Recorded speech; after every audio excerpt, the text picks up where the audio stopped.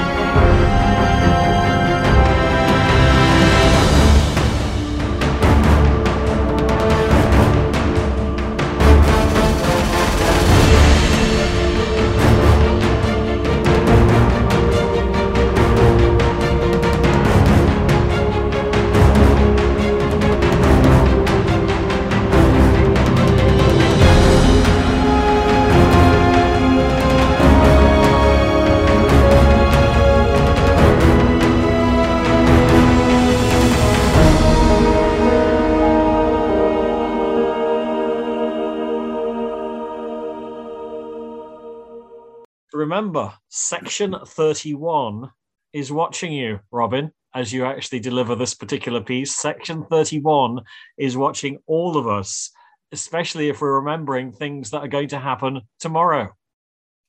Exactly. My future memories are being wiped. Well, tonight it's If Memory Serves, which sees us in episode 8 of season 2 of Star Trek Discovery. Now, this is going to take a little bit of explanation because unlike Star Trek, the original series, this is an ongoing story arc and it's taken us most of the season to get to this point. By word of explanation, Star Trek Discovery is set 10 years before the adventures of Kirk and the crew of the Enterprise in the original Star Trek. So here we have the Starship Discovery, currently captained by Christopher Pike, whom we saw last week, but played by a different actor. In fact, two different actors, actually, to be precise, Robin. We had Sean Kenny and Jeffrey Hunter. Well, yeah, you're just adding to the confusion. I'll tell you what, let's hold it there and let's get into the meat of the whole thing. Okay. Jessica, I'll turn to you first because you weren't able to join us last week for the two-part episode of The Cage, but you did send me a final score of 9 out of 10. So that being said, here we are with Star Trek Discovery, a mid-season episode of the second season, if memory serves, clearly playing on the same characters, working through those. I sympathize and I share Robin's pain because actually this is one of those things where if you're not familiar with the whole system, it can be very confusing. But Jessica, your initial thoughts, please. Yeah, so I was interested to see how this would kind of play out, since it was a bit it included like allusions to the other. There's a lot to the plot, so I feel like there were a lot of aspects that I would have understood more if I had watched the whole Star Trek Discovery. But it was still interesting to try and figure out kind of what was going on with the little interpersonal connections between the characters. I had a lot of fun with it. I think it was interesting seeing like an updated version of the Star Trek world, especially with, CGI and things like that, where they could have a lot more fun with it than I think in the original. They might have been a bit more limited. And seeing Spock before was kind of cool. Seeing him before the original series was pretty fun. So I actually enjoyed it. I watched it with my mom downstairs. And she had watched the original Star Treks, of course. So that was fun, I think, for her. But I think she was still trying to figure out what was going on with the whole subplots and things like that. But I liked it. I had a dream last night about aliens too, so it feels like very appropriate that we're talking about it today. So yeah, I had fun with it. Yeah, you see, fiction, reality, I don't know. Let's go back to an original Trekker with Jonathan Linsley. Jonathan, again, you also were unable to connect with us last week in terms of the first two-part episode, the time where this whole notion of Talos 4 being the one planet that you should never visit because the death penalty will ensue. What are your thoughts on this? Because clearly this could be seen as very ambitious, or it could be seen as, is this a classic case of 21st century writers not having sufficient ideas to actually deal with other things and therefore applying things from times that have worked previously?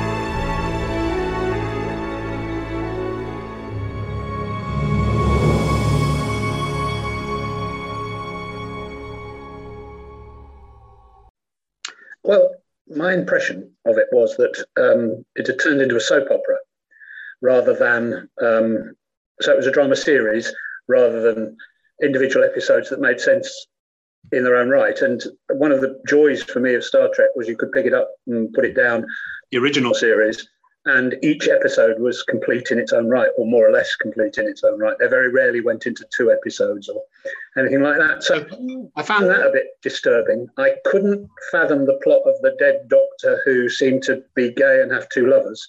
I couldn't quite work out what was going on there.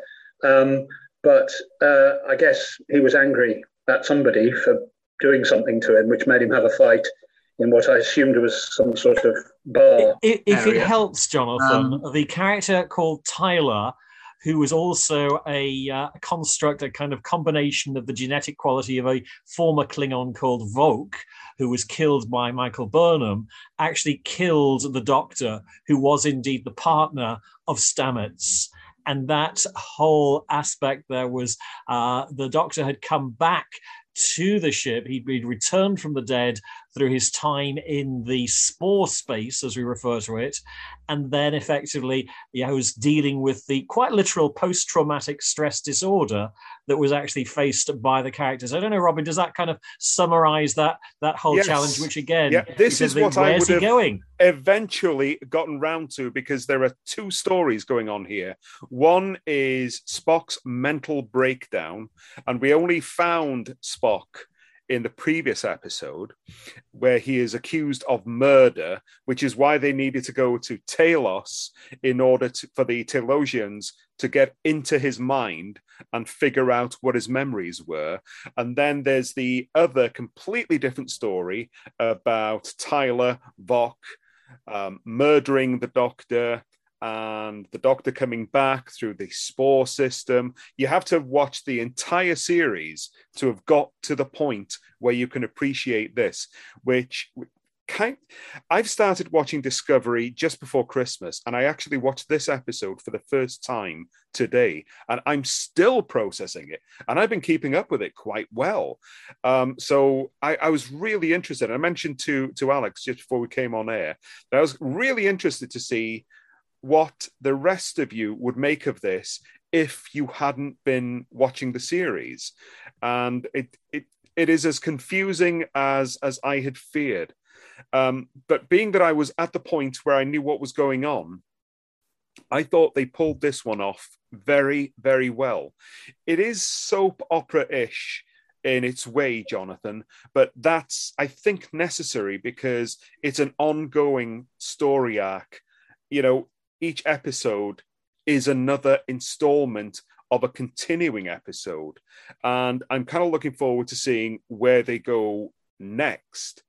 I could give you all the spoilers, Robin. I can give you up to season 4. I will silence you right here, right now. I will leave the show. I will go watch the other episode on Blu-ray if I have to. Don't you dare. Well, suffice it to say, it is quite interesting. A couple of key points in terms of where we stand now. It's all right. You can remove your fingers from your ears, Robin. Honestly, it's almost as though you're lucky to have Vulcan ears. I found this particular incarnation of Trek interesting. I have kind of gone up and down with it in terms of appreciating it, and it has split Trek fandom. There's an awful lot of concern about the character of Michael Burnham, how, in a sense, she was part of the Spock family and was obviously adopted by Sarek of Vulcan and taken on board. And then, of course, she left.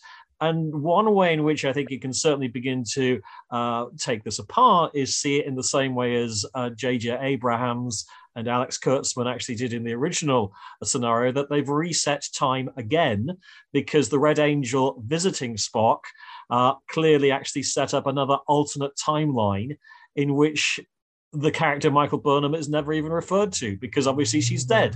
I thought, until I started doing some research in order to try and find a succinct way of summing up this episode and where we are right now, I thought that this was set in the Kelvin timeline that's been established by the J.J. Abrams films, because in many ways it's at odds with established Star Trek canon history, because we were told in Star Trek V, Spock had a brother that we'd never heard of up to that point called Sybok.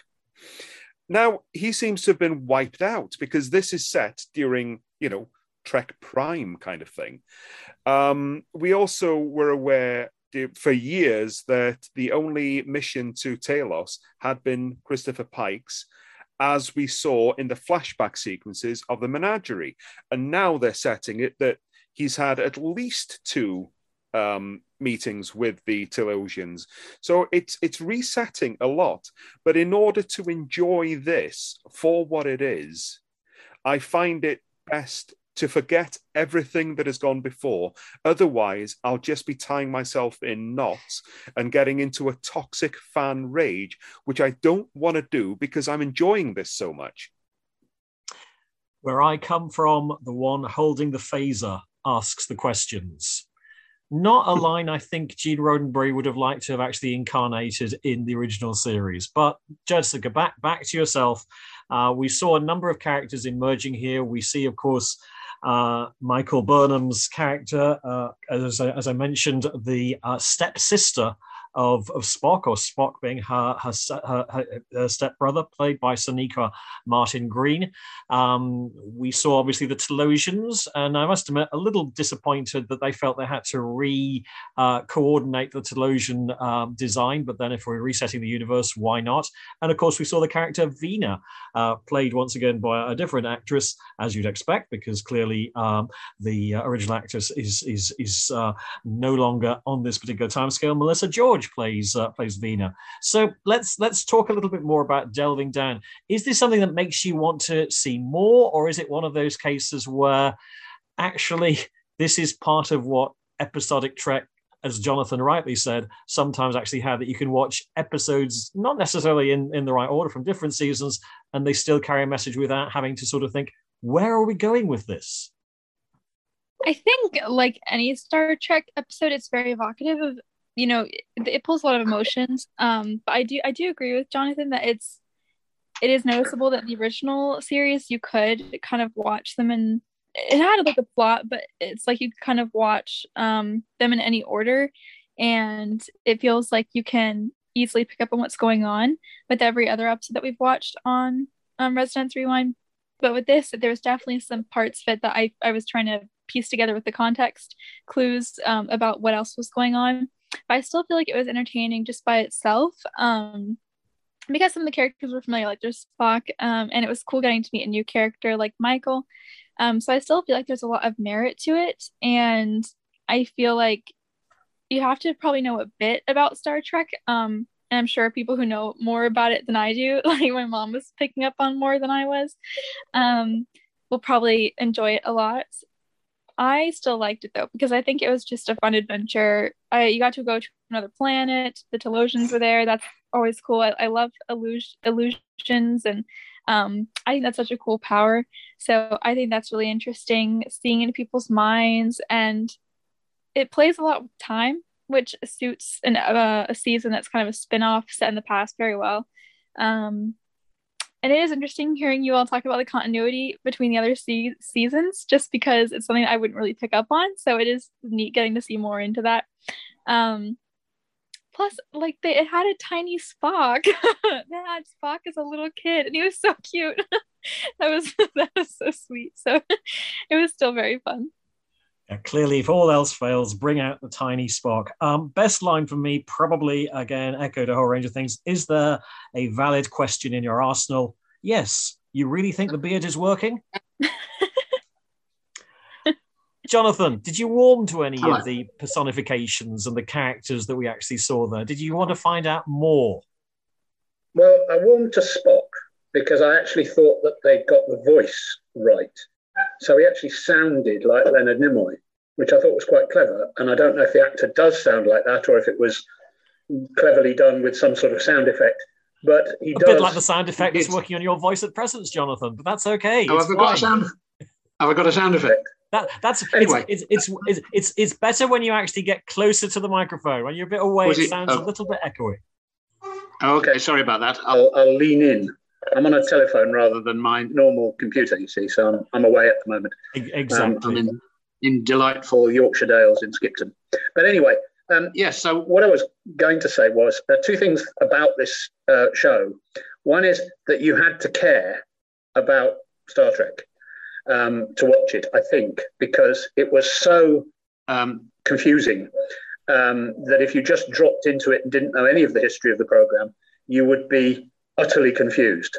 The other thing that I thought was quite difficult for me as an avid watcher of the old Star Trek was how, with 21st century techniques making the program, that it was hard for me to believe that this was 10 years after or before the other series was shot. So I sat there thinking, but look at those fantastic effects that weren't in the first episode. And look at the costumes and look at the way everybody's psychoanalyzing everybody. And I kind of liked the simplicity of the initial series and the fact that it was groundbreaking the first time. And I kind of hankered for somebody to have made a kind of historical version in which everybody did sit in chairs and rock about instead of being able to do that with CGI or create the. But so I kind of half enjoyed it, and kind of half didn't like it. So I really have mixed feelings about it. It's difficult. I don't know that I'd watch another Discovery. I don't know that I would.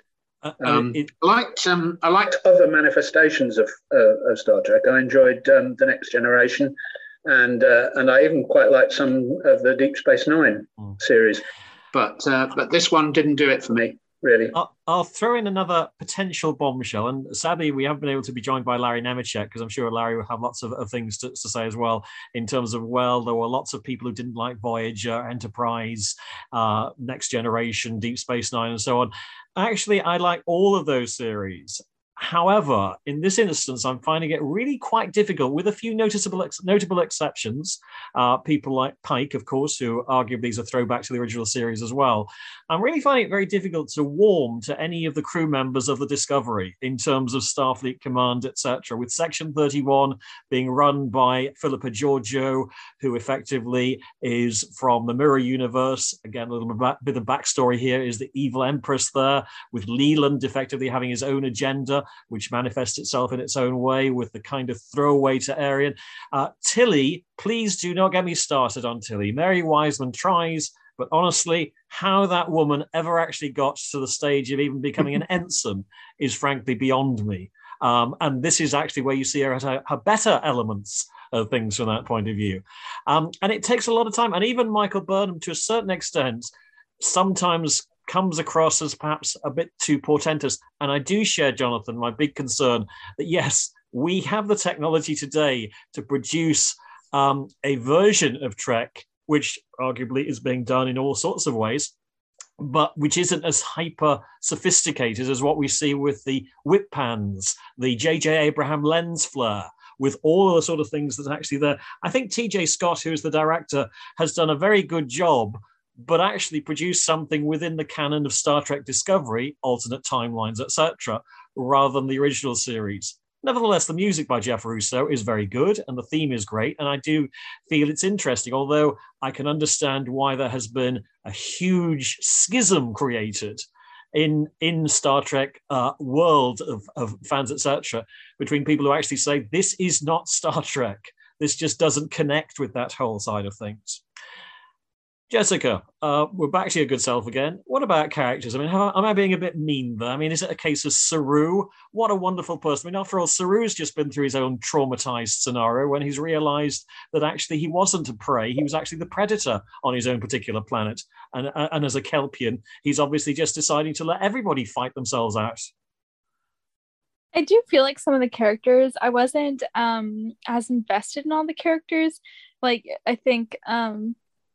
some of them were having issues, and I was just like, with the fight, I didn't care who won that fight. I didn't care who won the cafeteria. Exactly. Who cares? Let them get on with it. Yeah, I was just more entertained. I wasn't scared for any character.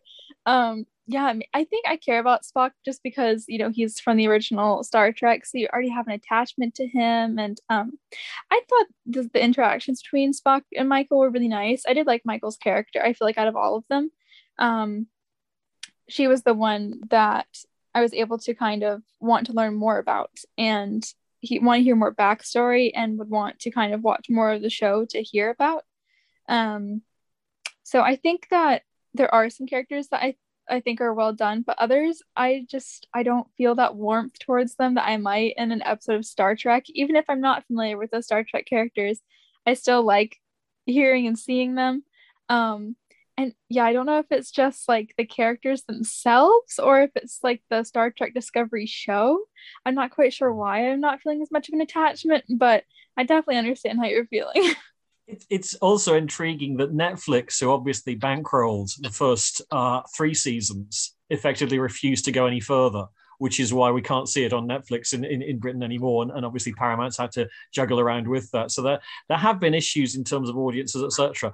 Robin, all that said, I mean, clearly Discovery has paved the way for a whole new series of incarnations of Trek, including Chris Pike actually getting his own show back on the Enterprise again with the original cast pre-Kirk and so on. They're going back to standalone episodes.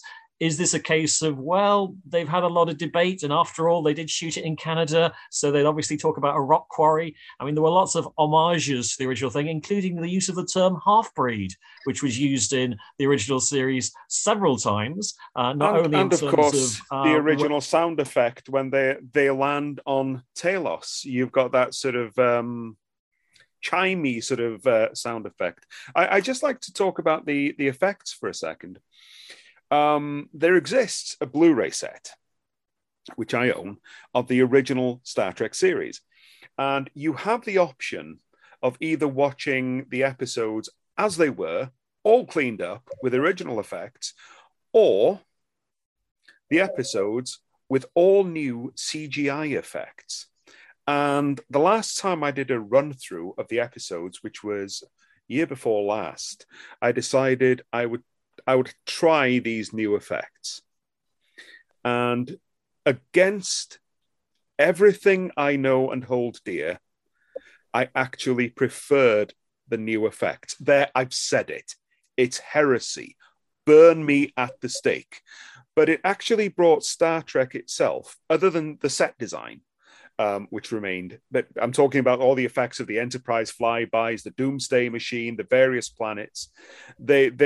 It brought it in line with what they're doing these days, and I thought it works. Actually, Robert. It works as a series, but this is something which is supposedly set 10 years before that, and it looks infinitely more advanced. It does look infinitely more advanced, but then again, so did Enterprise and Archer, which was the last. I think I will agree to differ on that one if memory serves. Jonathan, if we're talking about characters, I'm surprised you didn't like Ensign Sylvia Tilly, because to me, she comes across.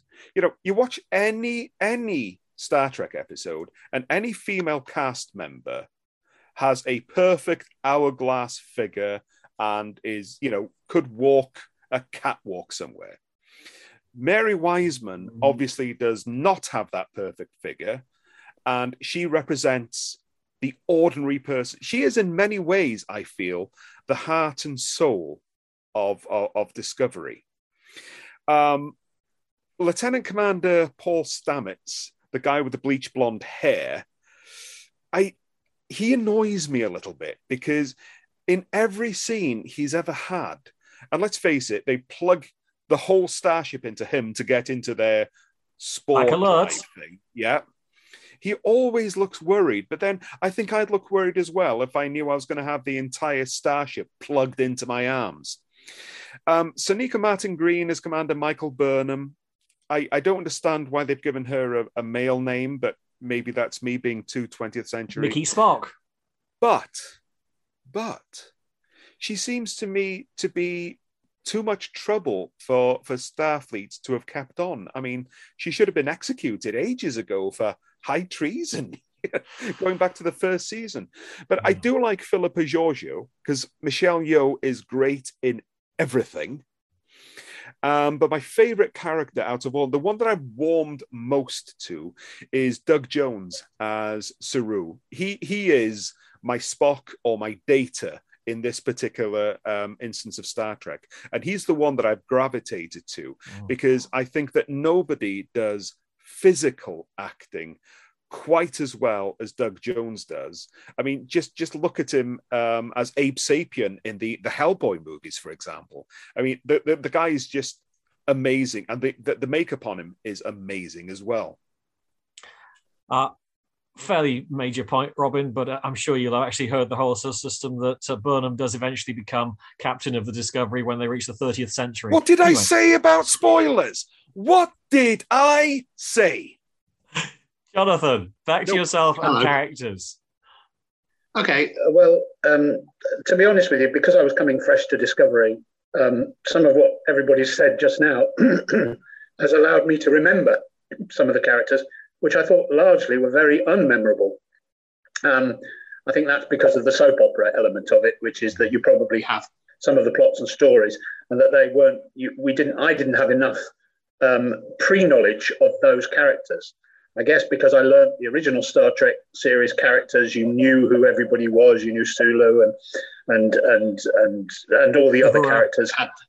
Well, they all had style. They all had a certain thing that they did. And then if you wanted to introduce anybody who was going to die, you introduced a yeoman who nobody recognized at all, and then you killed them instantly on the planet, which was great, because you didn't have to worry about any of the major characters getting killed, which was great.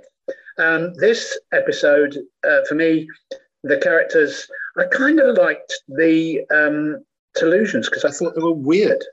And I kind of didn't get, I mean, it seemed a very strange deal that all they wanted to know to save Spock's life was his memories of a relationship that he had with his sister all those years before. I didn't quite understand what they got out of that, really. But I did quite like them because they were fairly benevolent and they had some amazing powers. And I suppose if I was watching anything in that show, I quite liked them. They were my favourite characters. I mean, they were kind of homogenous. I didn't like one over another. They seemed to be a complete unit.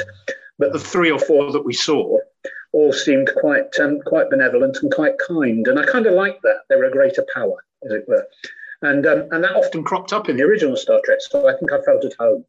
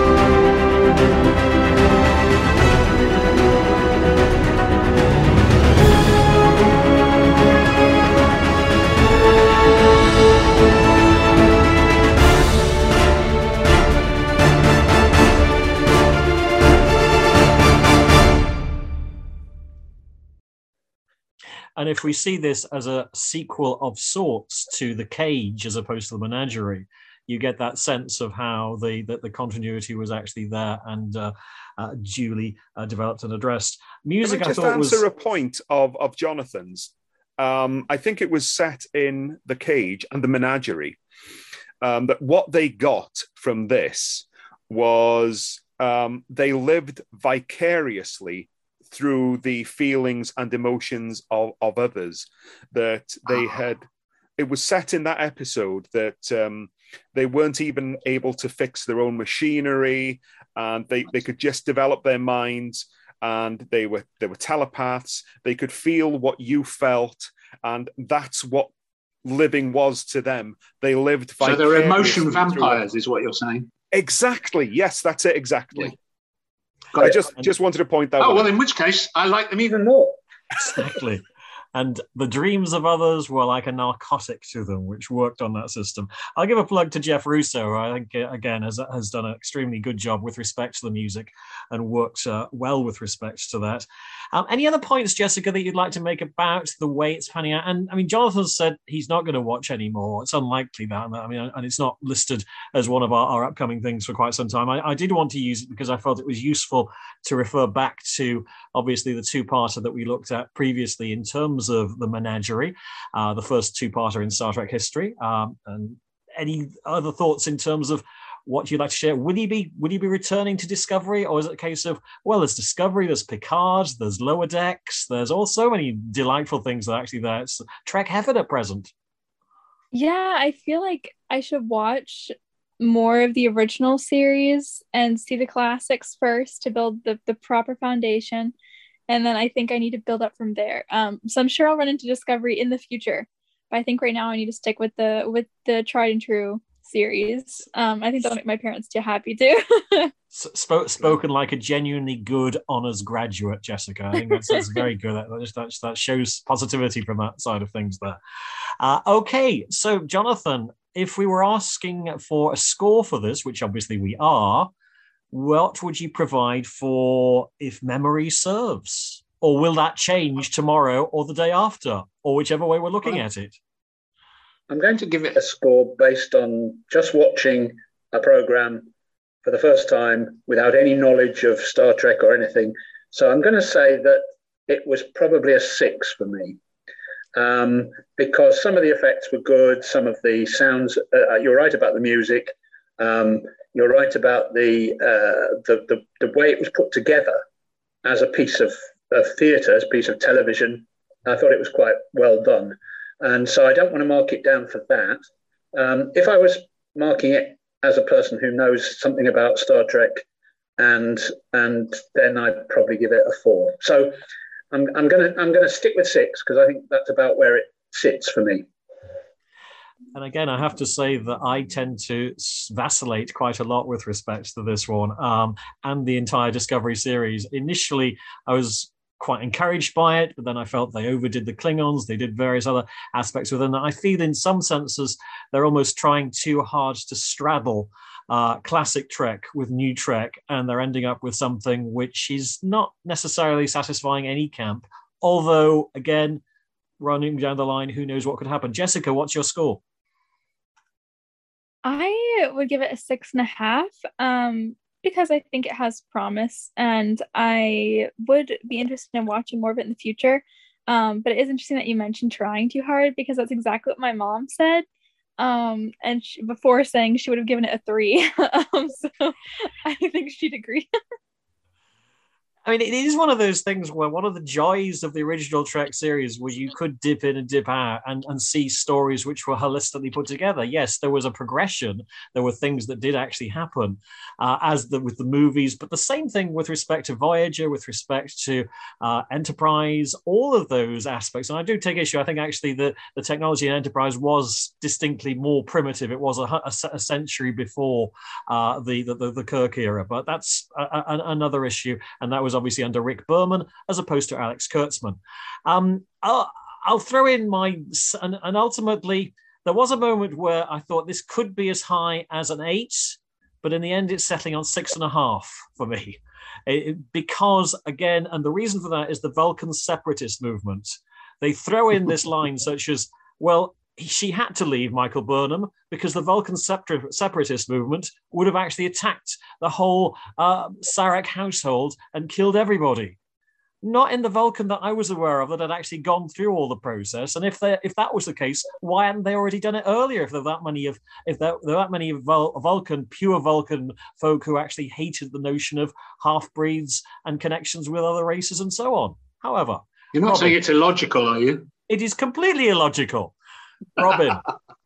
See, points like yours is what makes me more comfortable to think this is the Kelvin timeline. It's not Trek Prime. Anyhow, I'm coming at this a little bit differently because, as I said, I watched the first box set late last year when I saw this was coming up, and I'm up to this point. So the questions I've got to ask myself is, do I like the characters? Well, yes, I do.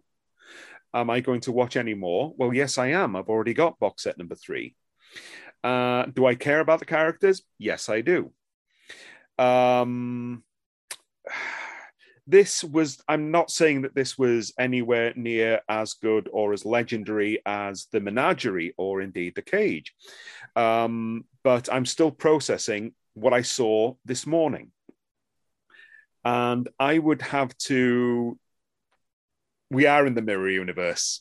I'm going to go with, I found it a satisfying 8. As I say, in certain instances, I can see that being the case. Ultimately, though, I do feel as though it's one of those shows that if you have to work at it so hard to understand what the heck is going on here, then I suspect it's lost its clear point of storytelling. And I would actually, as a Twilight Zone fan, Robin, I would point you in the thoughts of Mark Scott Zickrey, a writer of the Twilight Zone Companion, who has some very sensible views on another podcast that he actually did a wee while back, where he actually reflects on this episode from a number of interesting points. But that's by the by. For the moment, in our small but perfectly formed team, or the survivors, perhaps that's the important thing, in 7 days from now, we'll be looking at 6 days via Department S, because that's the next thing where we go back to the 60s, Jonathan, back to Sir Curtis Seretse, the wonders of Jason King and more in the series Department S for the opening scenario, 6 days in the next Resonance Rewind. But for this episode, I think that our varying scores have indeed displayed infinite diversity in infinite combinations. Keep on resonating.